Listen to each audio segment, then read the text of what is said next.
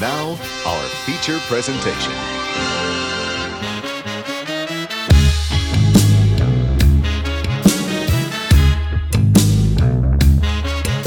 They say that some of us can still remember the year in which Father Whiskey died under the heel of one who was astounded when he took a Hey everyone, welcome to another episode of the Florida Sound Archive Podcast. I'm your host, Jeff Kaiser. You'll notice, if you are a longtime Florida Sound Archive listener, that I have a return guest. Not a one-time, not a two-time, but a three-time returning guest. Oscar Herrera, welcome in, my friend. How are you? Good. Thank you for having me on such short notice, too. Proud to be number three. Yes. Well, it's great to have you on the podcast again, but this is for a very special reason because you are putting out your first solo album. Right, correct. Right. And I wanted to use this format, your program, to talk about it and promote it because it seems, we all us guys that come on these shows and ladies, we talk about our musical past and things that we've gone to, all the, like I said, the archives. So this one, I think, is looking backwards and looking forward at the same time. Yes. And this is a new album called Songs for the Fallen Mountain King. So Yeah. I imagine this has been something that you have had on your mind for some time. Actually, in 2017, when we did the Miami Punk Rock School that Richard Shelter put together, that reunion with Flynn's and Cameo and all that, John Tovar, who was alive at the time, and I had spoken about doing this record because he was looking for what he call, I guess, a legacy artist, local legacy artist, and he wanted to put out an album. He had always wanted to do something with me because I worked with him at different stages with different bands all through my musical career. And so we had talked about doing this. And back then, the 10 songs that are on this record are the 10 songs that I wanted to do. He had a financial backer. The financial backer had some health issues. I think he had a heart attack. The whole thing fell through. And then, of course, John passed away last year. And then I retired from regular work in late April of last year. And I had been retired from music for 20 years. And I said, now's the time to do this. And so I threw myself back into it. I've been working on it since May of last year. And it's finally done. 20 years is a long time to be away. So anything that you did to help get yourself ready to get back in the game? Just throw myself into it. The advantage now, which I wish I had back then, like with the Sleep of Reason and Halo, is social media, everything you can do with computers, how fast you can do this recording. Had we done this the old-fashioned way back in the day, this recording would cost me thousands and thousands and thousands of dollars, just being in a studio. But we weren't in a studio. It was all done digitally, computer, most of it, the instruments were live, but the recording was done digitally at a house, something we couldn't have done way back when. And for those checking this episode out who may not be as familiar with you and your history, can you give them a quick history lesson as to some of the bands you played in over the years and your contributions to music in Florida? Yeah, in the early to mid 80s, I was in a band called the Sleep of Reason. I guess now people would call it goth. We didn't call it goth back then, but it was post-rock, very Bauhaus-y, Curie. We had a very good following for about 2 or 3 years. We used to play all the local clubs, including Flynn's on the Beach. That band broke up in 85. Later, 97, there was a Project Records out of, they're in New York now. No, actually in Portland. Released a live version of the Sleep of Reason studio songs and then live songs. Later on in the 90s, I had a band called Halo. That was a local rock band, all original. Every band I've ever been with has been original. And then in the mid to late 90s, it was El Duende, which was a Latin rock band. And then I gave it up for good in 2002. I had been doing that for like 20 years and gave it up for good. And raise kids, which I've been doing all along. Now I'm a 3-time grandfather, and so now grandpa's ready to rock again. And you also did a lot of repairing of vintage stereo and audio. Oh, yeah. I have a business called Spin Alley Radios and Phonograph, restoring phonographs and records, vintage tube phonographs and radios and wind-up record players, that kind of thing. So I've been doing that a lot since 2008. And there happens to be a vintage phonograph on the album art for the new record. One of my pieces from my house. I was going to ask. I was thinking that it could be from your private collection. Yeah, it's an Edison from 1907. Yeah, and it works in perfect condition. Very cool. Awesome. So it wasn't just a prop; it actually does work. Yeah. I don't know. I could forget. I was also a member of Black Tape for a Blue Girl. So I was for since the foundation of Black Tape, the first album it came out in '86 till I think like about 2002. I was the main male singer, and then there were different female singers. My daughter and I actually did an album together in 2016. So yeah, that was a big part of my musical career. And your daughter's also on your new album, right? Yeah, my daughter and my son, both of them. Wow. Yeah, family affair, like a It partridge family. is. It is. So that, I mean, that's fantastic. And we're going to get into each of the songs from the album. This is going to be one of those episodes where we're going to play clips from each of the tracks Hmm. and we're going to talk about each of the songs and hope that you are able to share some stories and maybe some of the behind the music commentary that we look forward to when we have a episode like this, which by the way, these episodes are kind of far in between on the podcast. So when they're here, enjoy Yeah. them because usually we do straight interviews and what have you. So this should be a lot of fun. What is the general theme of this record? Okay. I actually, if you don't mind, I have a mock-up for one day when it's on vinyl of what I'm hoping it looks like. So that's the front, and these are tarot cards representing each one of the songs. And then there's a booklet that comes inside with the lyrics. So these songs represent pretty much my songwriting career for like 30 or 40 years. I mean, a lot of them go way back. The oldest one I probably wrote when I was 18. Many of them have been done by several of my bands. So that's the part about looking back. But some of them have been recorded by some of my bands, like Halo, and there are new versions of those songs.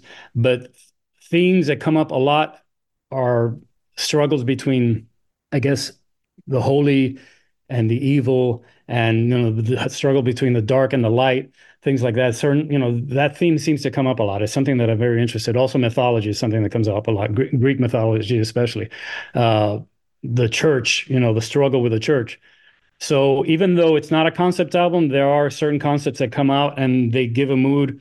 The type of record that I've always enjoyed growing up were albums that you felt that you had traveled throughout an album, that you felt like you had visited different places because they have different sounds. For example, Night at the Opera by Queen, Captain Fantastic by Elton John, the White Album by the Beatles, that takes you on a journey. You feel like you've gone through a journey. So that was the main thrust of this record, and then it brings in all pretty much every music I like. There's bits of classical, there's bits of jazz, there's bits of glitter, there's rock, there's flamenco. It's just a hodgepodge, but all with a theme running through it. Right. And I did get that vibe as I was listening to it. Every song seemed to connect with the Hmm. other song, almost like this storybook unfolding. Right, And it's one of those albums that you kind of had to listen to all the way through, because it's like this whole story that it's kind of telling you. And right. let's talk a little bit about some of the people that were behind the making of this record because there were a lot of people that were involved and Yes. I love that a lot of them were homegrown from South Florida, from Right, Miami, right. what have you, but then you Yeah. have others that might have been from outside of Florida. So tell us, who was behind the making of this album? The main musical architect for this record was my friend George Berkowitz, who was the drummer and co-producer and engineer. We recorded all the basic tracks at his home. He was the drummer in my band El Duende, which we were together till 2002. So he's really the manic genius that was behind the putting together of this record. So this record has several members of different bands that I've been in, people that I respect, and I've always said in every band that I'm in, if it weren't for these people, these songs would not sound the way they do because I'm not a total musician. I write songs, I write lyrics, and I write melodies and simple chords, and then the rest is fleshed out. So I basically have a skeleton, they put the flesh on it. The main bass player on the songs was Greg Young, who was in The Sleep of Reason. So 40 years ago, and this is the first time we do an actual recording together, a studio recording, because the last thing we did together was live. And then Alex Sanchez is the main guitarist, electric guitarist, and he was a member of Halo. On two of the tracks is Joe Rodriguez, who was bass player for Halo. So that's the main band. Aside from that, we started using these two services called SoundBetter and Fiverr, which you can hire musicians from anywhere around the world to play. So we have a three-piece horn section from Buenos Aires.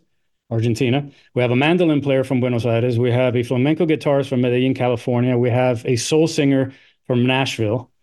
And this was all done with technology, something we couldn't, some of these people I haven't even met. So it was a bringing together of old school musicians that I'm comfortable with and admire. They're all geniuses in their own right. And then musicians from outside. And then on two of the tracks, very talented string quartet from the Frost School of Music at the University of Miami. I mean, if I had to do this on stage, it would be like 30 musicians on stage to pull it off. It does kind of have almost like that big band kind of vibe because Yeah, you hear all these instruments and they all have their own place in yeah. the music. So, for the people that you had worked with a long time ago, your former bandmates, what was their reaction when you came knocking to do this? Yeah, pretty much it's about time. George, especially throughout the years, would call me, "Hey, I have this band. Hey, I have this cover band." I was like, "No, I don't do cover bands." "Hey, are you gonna play music again?" "No, I'm done. That's it. I'm not doing it anymore. That's it. I'm finished." So I think he was very happy about it. And then, getting together with Alex, who had played guitar in Halo, it was like we had just gotten together the day before, like no time had passed. And same with Greg. Last time I had seen Greg was for the reunion at Churchill's in 2017 for the Sleep of Reason reunion. But he's a bass player, a musician I've always respected. And he was always, when I do a record, he's going to be the bass player. So, it was a lot of fun. It was very comfortable and, a lot of laughing, a lot of fun times. When you got into the studio to record some of the music, was a lot of the local musicians there to be along there with you, or how did they record their parts? The basic acoustic guitar, scratch vocals, and drums were done at once, and then we brought in everybody else little by little. And George was the type of person that'll take a song and change it completely to how it was done originally, and always comes out better than the way it was done originally, which you'll see in some of the songs. But some of them, the basis of what we had recorded before, for example, with Halo, that was the inspiration, and then we would take it from there and take it to another level. But all the basic tracks were done at George's house, and then other tracks were done either in Buenos Aires or Nashville or wherever the musician was from. That kind of reminds me a little bit of when you were doing your vocals for Black Tape for a Blue Girl, Yeah, because a lot of times Sam would have musicians from all over right, and he would put it together. And when you listen to it, at least from an outsider's perspective, it all sounds like you were hanging out doing it together. right, right. No, it's amazing that the songs came out sounding like we actually played them all together in the same room. That was one of my fears. Is how are we gonna pull this off? But everybody, we had so much skill and so much talent with the musicians that it sounds like they've been playing together their whole life. Definitely. So I think we're getting close to playing some songs Okay. off the new album. So any last bit of commentary before we get ready to start playing track one? Do you want to mention release date or leave that till later? Yeah, we can talk about the release date, absolutely, and perhaps what are some platforms that it could be available on? Okay, so it'll be released this Friday, March 1st, on all digital formats. Uh, Bandcamp, Amazon, Spotify, iTunes, Apple Music, Pandora. It's going to be in all digital formats. So you can stream it, you can buy it. Hopefully you'll buy it. Because I have to pay back. Well, many of these musicians worked with me, but it cost a lot to get this together. But the main thing is to get the music out there. So even if you stream it on Spotify, I'll be happy, just as I know it's being played. My dream is still to have it released in a physical format on vinyl. So this is the first step. Have you at all tossed around the idea of playing any live shows with this record? I would be very happy to play a live show if it was in the perfect situation and we could get it to sound the way it sounds on the record, which is asking for a lot. Because I played live shows for 20 years and it's a lot of struggle, and I'm never going to do that again. Not, playing a club at 3 a.m. I'm too old and I've done that a lot. So if somebody says, "Hey, I really love this record. Here's, all this money, get all your musicians, play at this place," I'm backing it up, fine. But that's the only way. Or I do a coffee house set all by myself with an acoustic guitar. Yeah, something like that could be more of Yeah. like a scaled down version. But I would imagine, taking that many people out to a place to play would be a Pretty big undertaking. Yeah, it would have to be like a big one-time show, not something Right. be, doing coffee houses or small clubs in Miami. Exactly. I did really like the fact that when you flash the mock-up of what it could look Mhm. like on vinyl, it looks pretty snazzy. So Yeah, I mean, that was my first thing is I'm a graphic designer, so I was able to design it. And the photographs were taken by very good friends of mine, Tracy and Martin. They have their own photo company. I met them a few years ago, and they're brilliant, lovely people. And they're the ones that took all the photos. were there any outtakes from the pictures that didn't make the cut? Oh yeah, yeah, yeah. We spent maybe 2 hours taking photographs. There's a lot of photographs, so I'll be releasing them little by little, But yeah, there's a lot of photographs. How did you enjoy kind of wearing the outfit that you had and kind of getting into that character, or and how much of that was a character and how much is that is just of you? It's a little bit of both, and I enjoyed it because I've always liked dressing up, and I've always been in all the bands I was in. I was always theatrical. With Halo, especially, I used to do costume changes and hat changes, and depending on what the song was. So it was a natural to do it this way, and I've always admired bands that are theatrical. And later on, I mean, after I designed it and after I photographed it, I realized that this cover actually references two classic album covers, which I'm not going to mention what they are. So if anybody out there can can guess which two classic album covers this references, I don't know what you're going to win, but I'd be impressed. Just your undying gratitude. Yeah, exactly.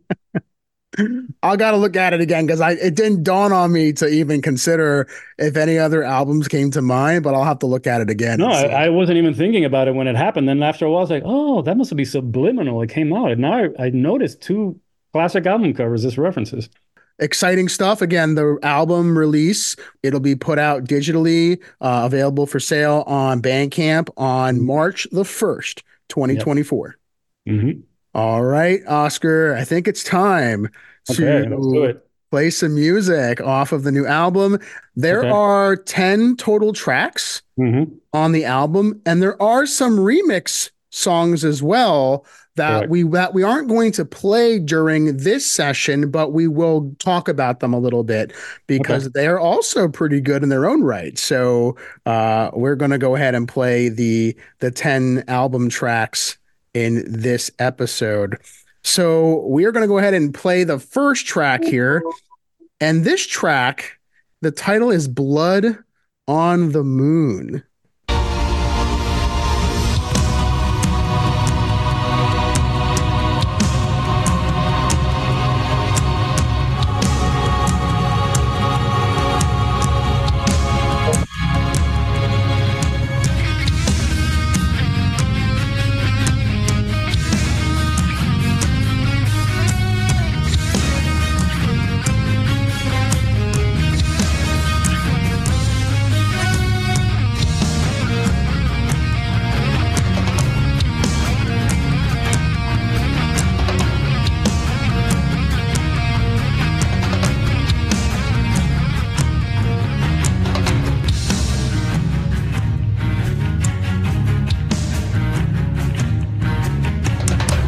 Silent, silent, they wait for me.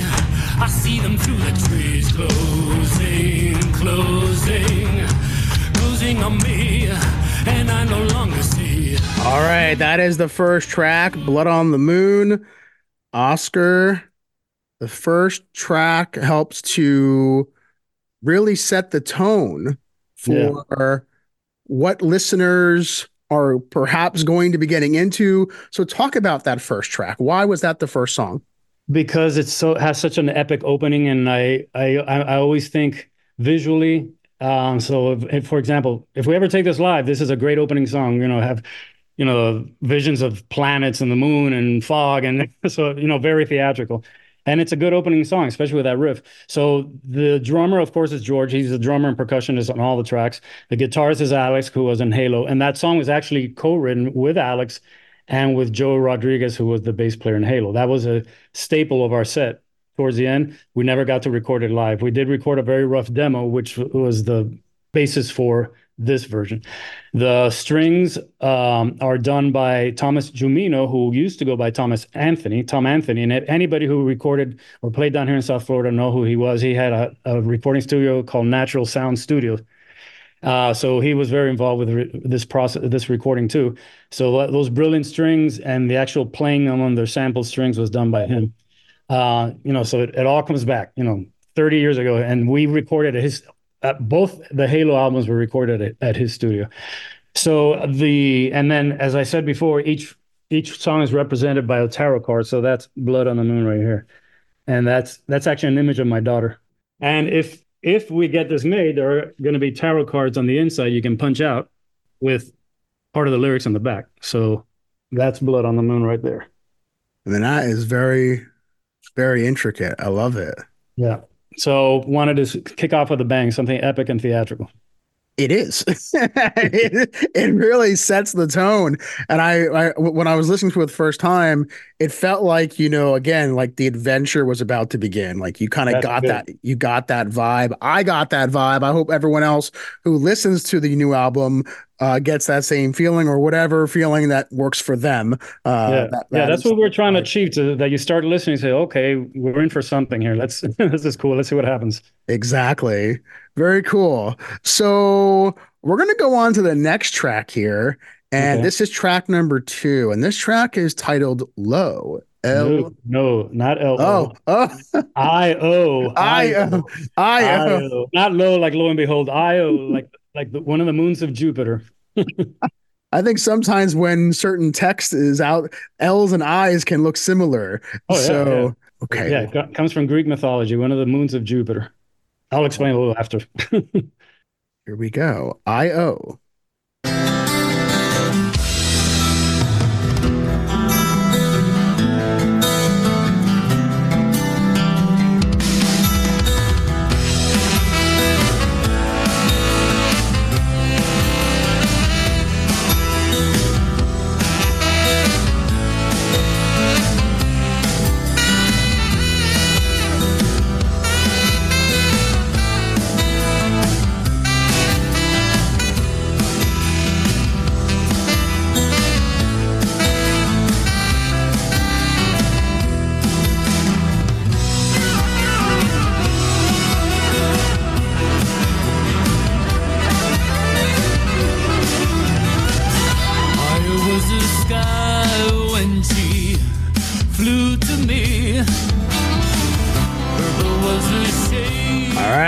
A clip from I-O. Talk about I-O and the behind the music on that track. Okay, I-O was a song that was on Halo's debut album, Picasso Trigger is Dead. Originally, there were no horns on it, so that opening horn solo was originally played by our guitarist at the time, Vander Queiroz, who was this brilliant guitarist from Brazil.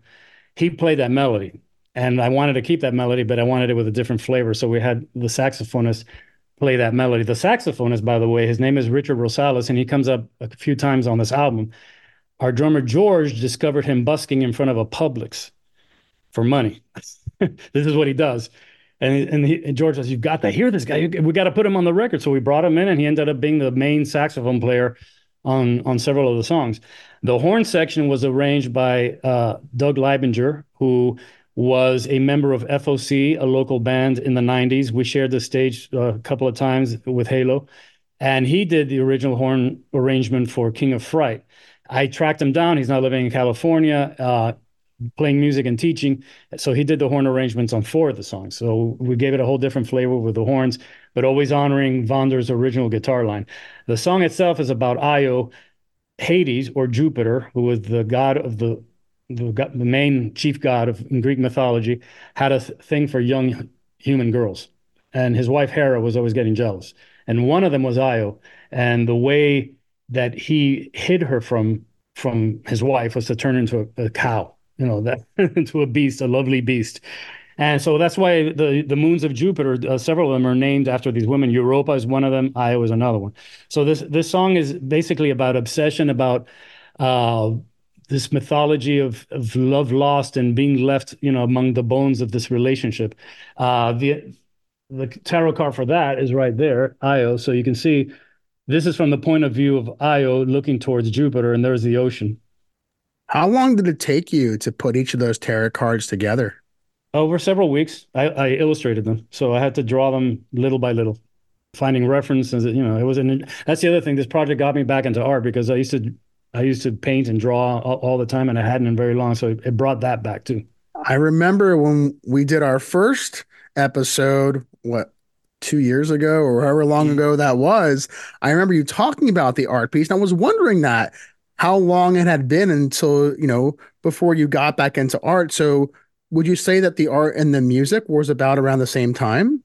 Yeah, I mean, I did work in graphic design and advertising agencies, but that's not the same thing. That's designing pages and logos and things. But actual art, probably around the same amount of time. So it's brought back both worlds. Yeah. Well, it's great. So very cool. So one of the songs that you mentioned just a short bit ago was King of Fright, and that's the next track.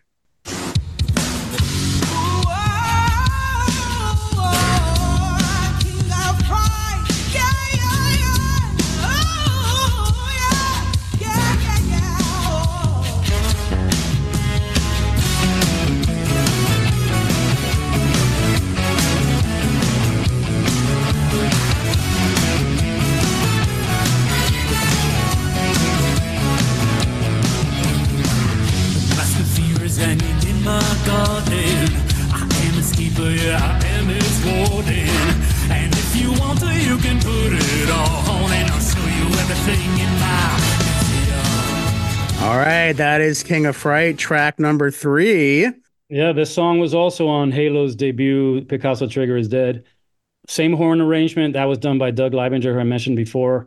At that time, he did the arrangement for us for the price of pizza. We came into the studio and the 3 horn players, we bought them pizza, and that's all they asked for. So that's when I approached him this time and said, hey, remember that horn arrangement you did way back in 93? Do you still have that? And he sent it to me, the actual score. And then he arranged 3 other songs. And then the saxophone solo, which we didn't get to there, but that was done by the singer Richard Rosales. And the soul singer you hear at the beginning, I found her through Sound Better. She lives in Nashville, Tennessee, Tamika Tyan. She was fantastic. I mean, I sent this out, and when she sent it back with her vocals on, it was like goosebumps. It's like, God, this is what I've been looking for.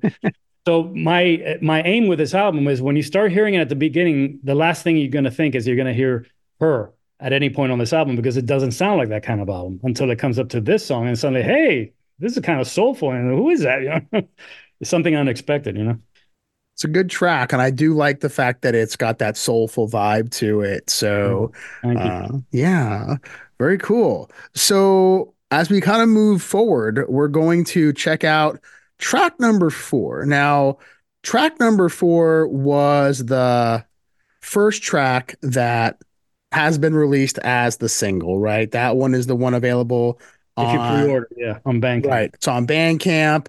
It also has a music video, and this is the track Father Whiskey.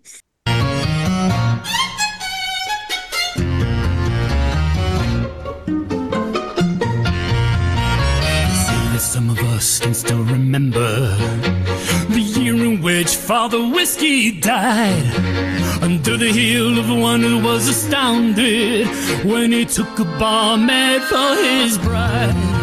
The consequence was one in which we shuddered. A knife and cup are all our memories. He's giving up the blade for the other, and it ran over till the whiskey dried. And it ran over. All right, that is track 4, Father Whiskey. Now, Oscar, you kind of blew my mind a little bit before we started this here when you told me that was a Sleep of Reason song that was never recorded before. Correct. And it was, of course, not played that way because we didn't have a string section. But yeah, it was a Sleep of Reason song. It was written in 1982. Actually was inspired by this. David Bowie, who put out this EP in 1982, sings Ball. So he was the main, and it was by Bertolt Brecht, who also wrote Three Penny Opera. So the Ballad of Ball is the first track on this. And back in 1982, I said, that is really cool. I want to write something like that. So that was kind of like the mood inspiration. So as you can hear, it's a very theatrical piece. Coming out of King of Fright, the last thing you expect is this kind of song to come up. We have 2 other versions, which are bonus tracks. This particular version was arranged by Alex Lacamoire. Alex Lacamoire is the musical director of Hamilton and In the Heights, and among other things. He's a brilliant musician. But back in 1993, when I had Halo and I was 33 years old, he was my 18-year-old keyboard player for about a year. So I always wanted to do something with music with him. I always felt like we needed to do something. So he agreed to arrange this, and he did it brilliantly. The string players are from the Frost School of Music, University of Miami. The first violin is Rosie Weiss, second violin, Jacques Gadway. Viola is Taylor Shea, and then Benjamin Whitman on cello. And then we also have Adam Lord playing bass clarinet. It's just a bunch of musicians. We have an accordionist from Brooklyn. We have a local guy, Aaron Lebo, who played acoustic guitar, and then Alex, my friend, on electric guitar, doing the solo, and my daughter playing the part of the barmaid. So she didn't even exist when the song was written. And so the video you're talking about is our contribution for the Tiny Desk concert, which happens every year. And people are sending in submissions. So this is our submission. So if you want to see it, go to Oscar Herrera Music at YouTube, and you'll see we filmed that last week in my living room. Talk about the making of the video real quick, because yes, to your point, it was filmed in your living room. So how did you get prepared to have all of these musicians in there at one time to record this? We moved a lot of furniture. I got up real early in the morning, brought in equipment. There was a lot of stuff to move out of the way. It was 4 takes. We did it in 4 takes. So they're brilliant. They read, they're from the School of Music, so they read music. It's like that. And then for the video, Greg, who was a Sleeper Reason bass player, who is not on the actual recording, I got him to play in the video, which came out really well. And then, of course, Alex played the lead guitar, and then my daughter and I, we did the main vocals. So it's been getting got a lot of play, and we'll see what happens. If we win, we go to Washington, do a Tiny Desk concert. Okay. Well, we'll certainly hope that happens. And do you remember how long it has been since the last time you actually recorded a music video? Actual music video? The only time I actually did a music video was with the Sleeper Reason. So 1984 or 85. All the other videos we have are either television appearances or videos from live performances that I edited together. But an actual video done as a video, that was at the Sleeper Reason 1985. So it's been a while. Yeah, that goes back even further than just a 20-year hiatus from music. Yeah. So. On my YouTube channel, the very first video is the Sleeper Reason Shelters Are Melting video with Greg on bass. So he spans both videos from that first one to the latest one. He was on both of those videos. So that's pretty cool. Cool video. Hopefully you win. And this song, again, is available for you to check out on Oscar's Bandcamp and on YouTube, you said as well, right? Yeah. If you search Father Whiskey, it's the only thing called Father Whiskey. So you'll be able to find it. There you go. All right. Very good. So we're going to move on and talk about track number 5, Final Sound.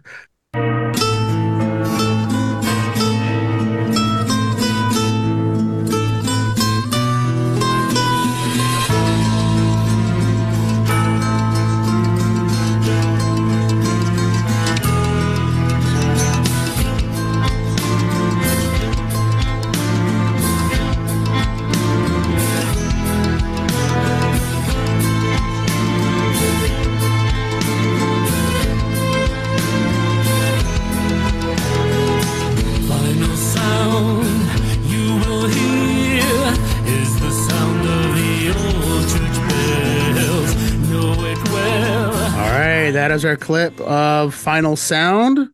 Oscar, tell us about the behind the music of that track. This song is actually a Sleeper Reason song. It was a regular part of our set. At that time, we had Laura on violin, so she played more or less that melody that you hear on violin, but we used to play that regularly. We first started playing that song. We were on tour in the Northeast, and we were staying at Greg's aunt's house in Rhode Island. And we were sleeping in the basement. We were just playing in the basement, and we had that music going on. So for the longest time, it was called the Rhode Island song, until I came up with lyrics for it. The lyrics it's basically post-apocalyptic lyrics, very cheery stuff. But it was always a favorite of mine and a favorite of the groups. I did an acoustic version as a demo with Sam. It was like a bonus track at one of the recording sessions for one of the Black Tape albums. I think he may have issued it or as a bonus track at some point. But it's been there forever, and I've always wanted to record it. And we finally got to record it. The same string section from is on there. The guy playing a mandolin, his name is Nicholas Sokolek. Found him through Fiverr. He's in Buenos Aires. Sent him the track. Sent us back that brilliant piece that he's playing with a video of him performing. It's just very, very cool, the stuff you can do with those services. So the song finally has seen the light of day. It's taken a long time, but there it Yeah, is. and on vinyl, this would be end of side one. So now you flip it over and you go on to the next side. I like that. I got that all figured out. So this is the point where you get up and Grab your beer and turn the record over. turn the record over. Exactly. Very cool. We have track number 6, and that's Hell Before Sunrise. So that's the next track we are going to check out.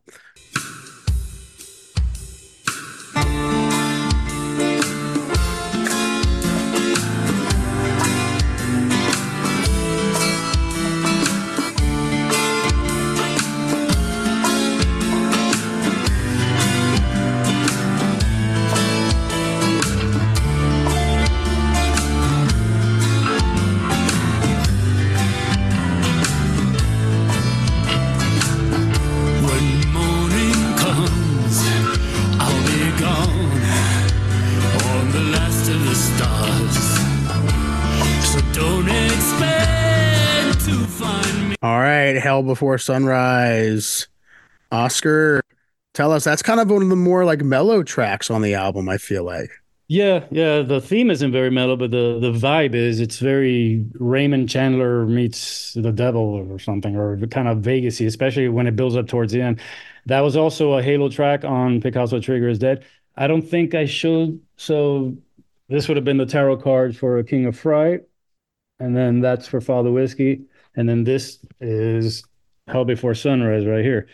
So that deals with this devilish persona showing up in the room and saying, when they come looking for me, I'll be gone. And all I'm going to leave is a dust on your bed. But it builds up into a very Vegas-y kind of slick, like, the devil is like a slick huckster. And there's a brilliant saxophone solo by Richard Rosales in the middle too. On this track, Joe, the original bass player, plays again on this, because I wanted to have that same flavor that he gave it. I always loved his bass line, so we brought him back for this one song. It's like the last thing he thought is that he was going to be recording this 30 years later, but the result is very good. I'm very happy with it.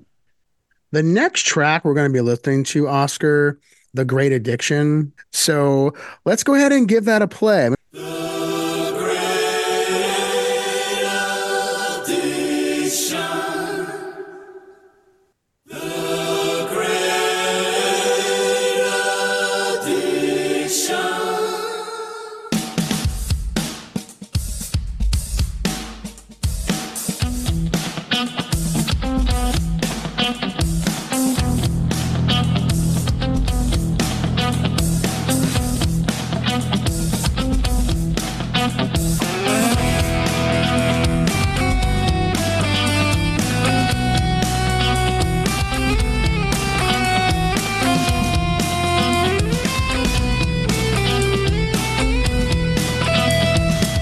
That's a clip from The Great Addiction. Sorry, I would love to play more, but then we're going to stop it right there. So I'm thinking maybe for me, this song, when it kicks in, feels like it has maybe the most maybe rock vibe to it. Yeah, this song, I was part of Halo's set towards the end or when we were together. It was done as a very bluesy number. But then George completely changed it. And so he came up with that brilliant drum pattern and the rhythm. That the vocals on that, which we didn't hear right now, but the vocals on that were done not on the professional recording mic that we did everything else, but on a demo mic that we were using. And I was just laying down demo vocals. And the demo vocals that I laid down, that was one take. And we said, we're not touching it. That's it. We're keeping that. And I did 2 different vocals slightly off from each other, which gives it a kind of strange, addicting effect. And we said that we're leaving it like that. So that was a first take track, which I've never done in any song ever, but it just came out so cool that, I'm never going to be able to repeat this. So let's just keep it the way it is. Glad you got a chance to shed some light on that one there. So for those that haven't, that will hear that song hopefully soon, you'll get a chance to hear it in all of its full glory, as well as every other song we've listened to, and of course the ones that are going to follow, because we are at track number 8 now, and we have "Flores para los Muertos." I did not Not do too well. bad, not too I bad. did not do well in Spanish in high school, my friend. So tell us, how is it supposed to be said? Flores para los muertos. Flowers for the dead. So let's go ahead and get ready to play track number 8.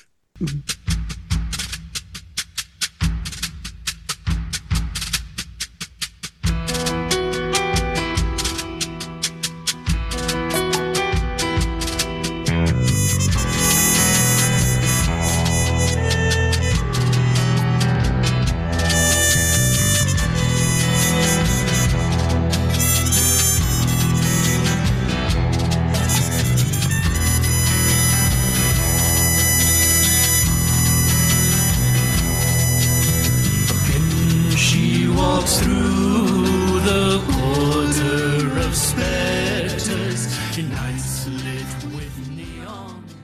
All right, that is track number 8, Flores para los Muertos. All right, Oscar, tell us about that track. That song was co-written with a very good friend of mine, Steve Sneeden. He wrote the lyrics. We wrote that song like 1989, 1990, something like that. If you go on my YouTube channel, we actually played it live on WLRN, the local radio station down here, local National Public radio station. The two of us acoustically, just him and me. So I brought him in. That's the other voice you hear on that recording. We never recorded this, was never recorded with any band, didn't belong to any band, just him and me doing this song. And it's based on a very minor character in Streetcar Named Desire, this older woman who goes door to door selling flowers, flores para los muertos, flores, coming up to the door. So it's basically, he turned it into this young blind girl walking through the streets of New Orleans. So it's very evocative. The trumpet you hear is by Sergio Wagner, who played trumpet on the other horns. And the piano is a friend of George's called Juan Estrada. And of course, Greg on bass and George on drums. And it's probably the mellowest song. So it's right in the center of the side too, kind of dividing the moods. And I imagine you had other songs you could have you may have considered or perhaps could have chosen from, because you were looking back on songs that you had recorded many years ago. So Right. how exactly did you decide on which of these songs you wanted to bring to life on this album? Songs, in the case of songs like Father Whiskey and Final Son, those are songs that I always loved, two of my favorites that I've written and had never got recorded. I said, okay, now's the time. Now we have to do this. This is the time. And then the other songs, the ones that had been recorded before, or in the case of Blood on the Moon, that had never been recorded.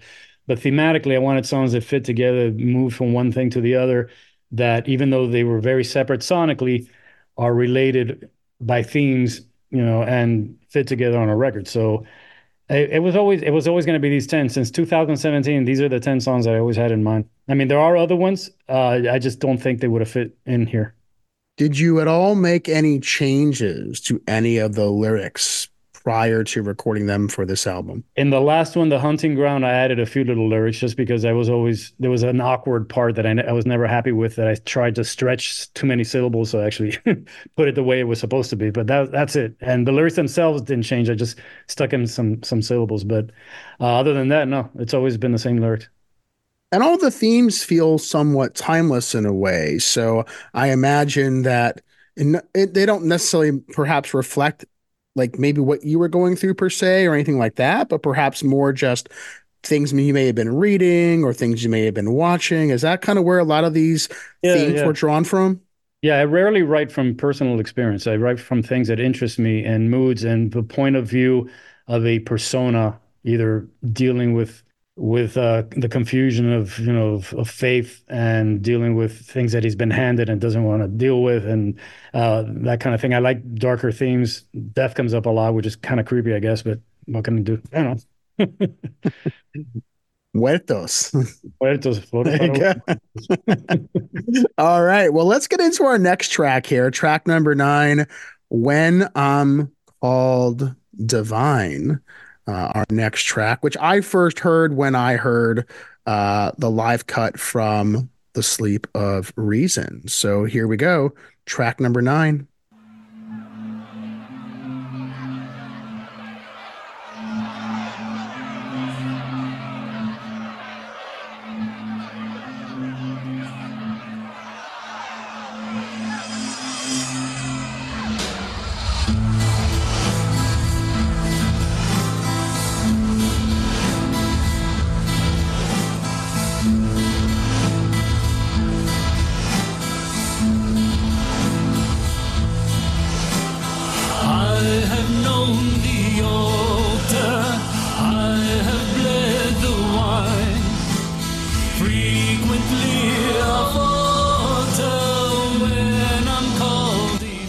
All right, that is track 9, When I'm Called Divine. Moving through these songs so quickly, I failed to mention that my daughter Danielle also sang backup on Io, and my son Adrian sang backup on Hell Before Sunrise, and he sings backup on this song, When I'm Called Divine. So this song is an old Sleep of Reason song. It was part of our set, a regular part of our set. You can hear a live version of it from a show we did in 1984 in Cocoa Beach on Spotify. But we never recorded it in a studio. So this is the most Sleep of Reason song of the whole album. I had Doug arranged some horns for it, and we put the horns on, and it just wasn't working. So we took the horns back out, and it's probably the most basic as far as a rock song, basic rock band, no flourishes, bass guitar and drums, and acoustic guitar, and Adrian and me singing. So that's one of the things I'm happy about this album is I have both of my kids on it, which is kind of cool. And When I'm Called Divine, this song is one of the things that I was mentioning. It's taken from the point of view of either a prophet or a savior, and he's telling his subjects, don't believe everything that I'm telling you. I've seen the other side, and but I falter like you do. So I don't want to be called divine. I want to give up these vows that I don't want to be in this position anymore. Kind of heavy stuff for rock, but there you go. How did you decide which songs your son and daughter performed on?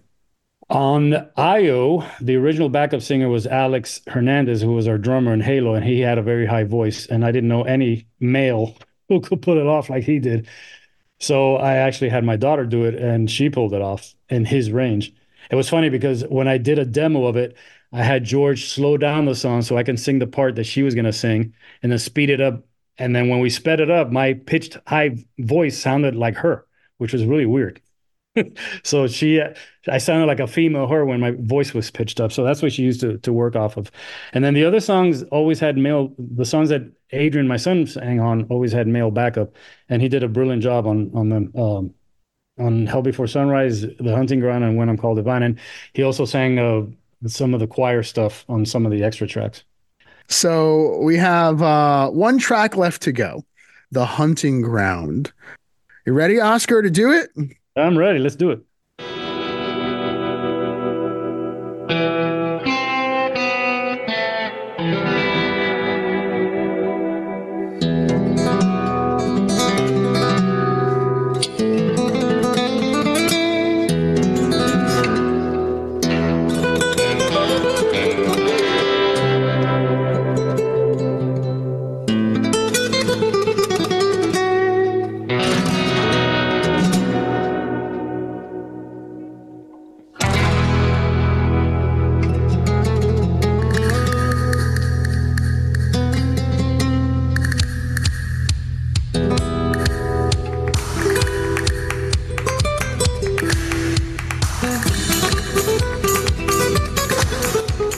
Sorry, friends, but we're going to go ahead and stop it right there. It was just getting ready to kick in and all that. Yeah. Keep them wanting more just when you want to hear it. There you go. Listen to it. Now, for me, I feel like that song, at least the way it opens up, is the most cinematic. At least that's my perception. So talk about Leone or Robert Rodriguez, a Western. Yeah. Yeah, exactly. Was that some of the behind the concept or theme of that song?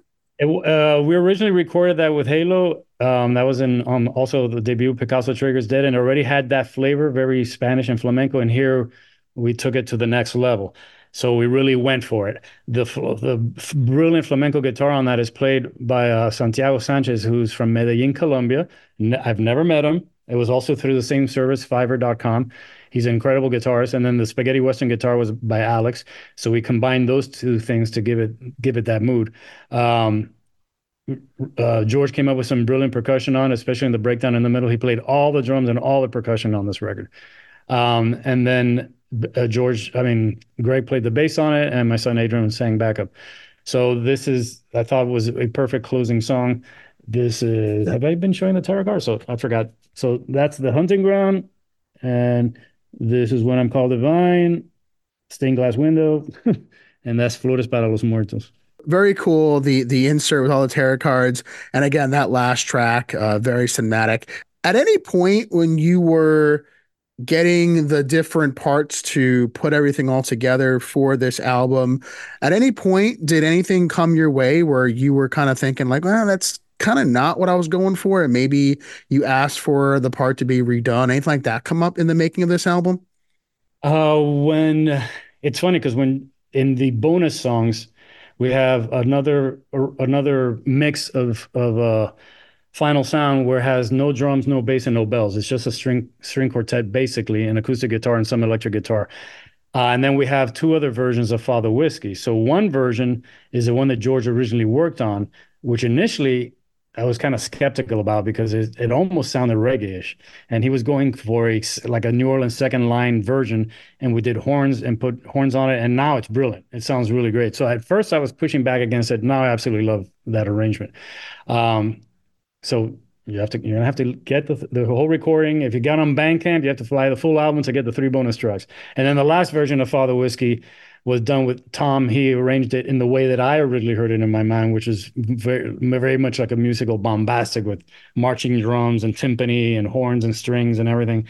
So it's actually, 3 versions of Father Whiskey. But the only pushback would have been that one version, and then ended up George. He's very meticulous and fights for what he believes in, and eventually I gave in, and that song, the way it is now, sounds great. The horn version, the second line version of Father Whiskey.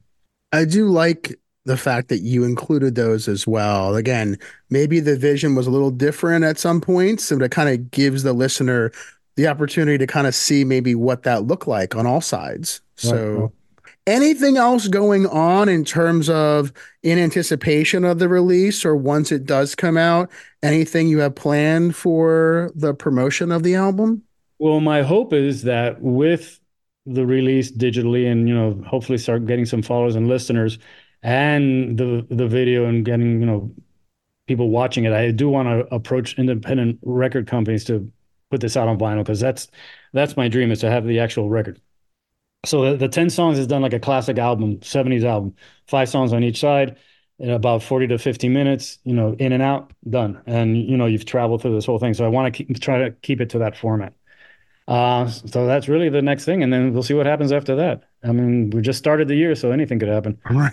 The last thing I thought a year ago is that I would have a record, an album right now. So I know, because when we talked way back when, and I asked you that question, you really had no intentions or plans to do anything No, I was like, music-wise. oh no, I'm never gonna do music again. That's it. I'm done. I'm done. But this album has been a miracle, one miracle after another one. George being the first one. I mean, the amount of time that he's put on this record, if I had to pay for it, it would have been thousands upon thousands, because he spent long nights editing and sampling and listening and, arranging and doing several versions and sending me MP3s. What do you think of this version? What do you think of this version? And look, I added a cowboy. It's like, okay, you added a cowboy and you added something else. And it all builds up into, the brilliant way that the songs sound now. So a year ago, I didn't think I would be here doing this, but here we are. Here we are, and it's good to connect on it. So because this album draws from so many different themes, right, and different sounds and what have you, how would you describe the sound of this album? Because it's not like you could just say, well, this is a rock album, this is a pop album, this is a jazz album. I don't know. I had that problem when I was uploading it to Bandcamp, that they ask you to put a category, and I would scroll through. I don't see my category. What is my category? Theatrical rock is the closest I could come to it, and that's not a category. So I had to kind of do genres. I did rock, and then I did glitter rock, and then I kind of put jazz rock, but it's not really that either. So it's that kind of thing that if you listen to, let's say, Father Whiskey first, you think, oh, it's going to be that kind of record, and then it's not. The rest of the record does not sound like that. Or you listen to King of Fright, oh, it's going to be this funky, jazzy horns and blah blah blah and soulful. Yeah, that one song, but the rest of it is not like that. So it's hard to pinpoint. So I guess album rock would be the best thing, you know.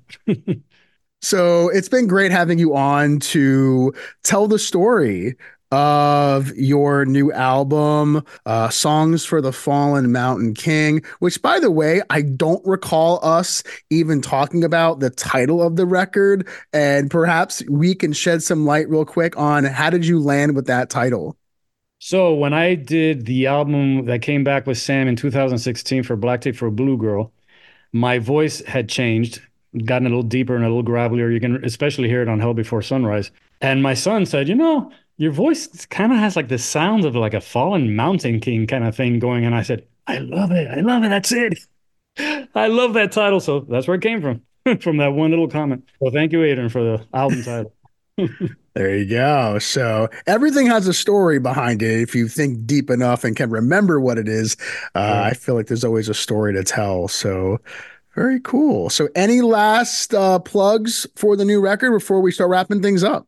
I just want people to hear it. That's it. You know, you can stream it. If all you do is stream it on Spotify, that's fine. I just want people to hear it. I don't expect on getting rich and famous from it, but it would be nice to, you know, to have it out on vinyl. That's really what I'd like. So next Friday, it will be available on all formats. You can pre-order right now on Bandcamp. You can get it Father Whiskey right now as a download. And hopefully there'll be more to come in the future. And maybe next time I'll write some all new songs instead of songs I wrote when I was 18. Well, you know, it's something to look forward to now that you're retired and you are back into music and art as well, right? So you got that going on for yourself. Hopefully, you will have something more in the future too. But right now, we have some time to consume this album because it's definitely an adventure and a very cool journey to go. And I deeply, deeply want to thank you for having me on because I know I just communicated with you yesterday. And next thing I know, hey, let's do it tomorrow. It's like, okay, let's do it. So thanks for that. I really appreciate it.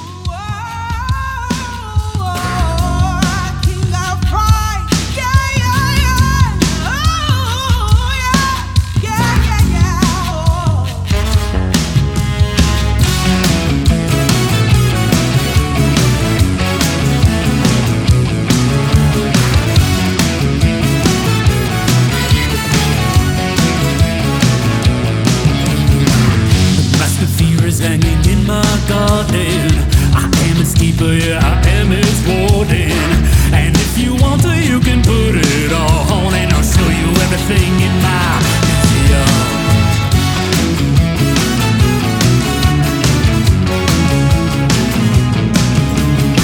Well, take a look at my catalog of demons. Oh no, you're wrong, you are not dreaming.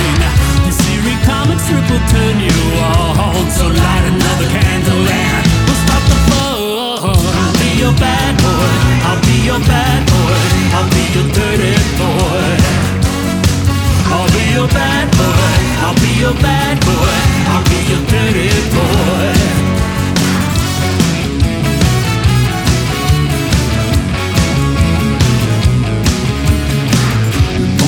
Now when the die is cast, I'll show you everything if missing in your past. Balance of hell and heaven is arranged, so come and join the dance of the sacred and profane. I'll be your bad boy, I'll be your bad boy, I'll be your dirty boy. I'll be your bad boy, I'll be your bad boy, I'll be your dirty boy. My horrors will chill you with delight. My horrors will keep you up at night. Surrender to me, honey, I'm your king of fright.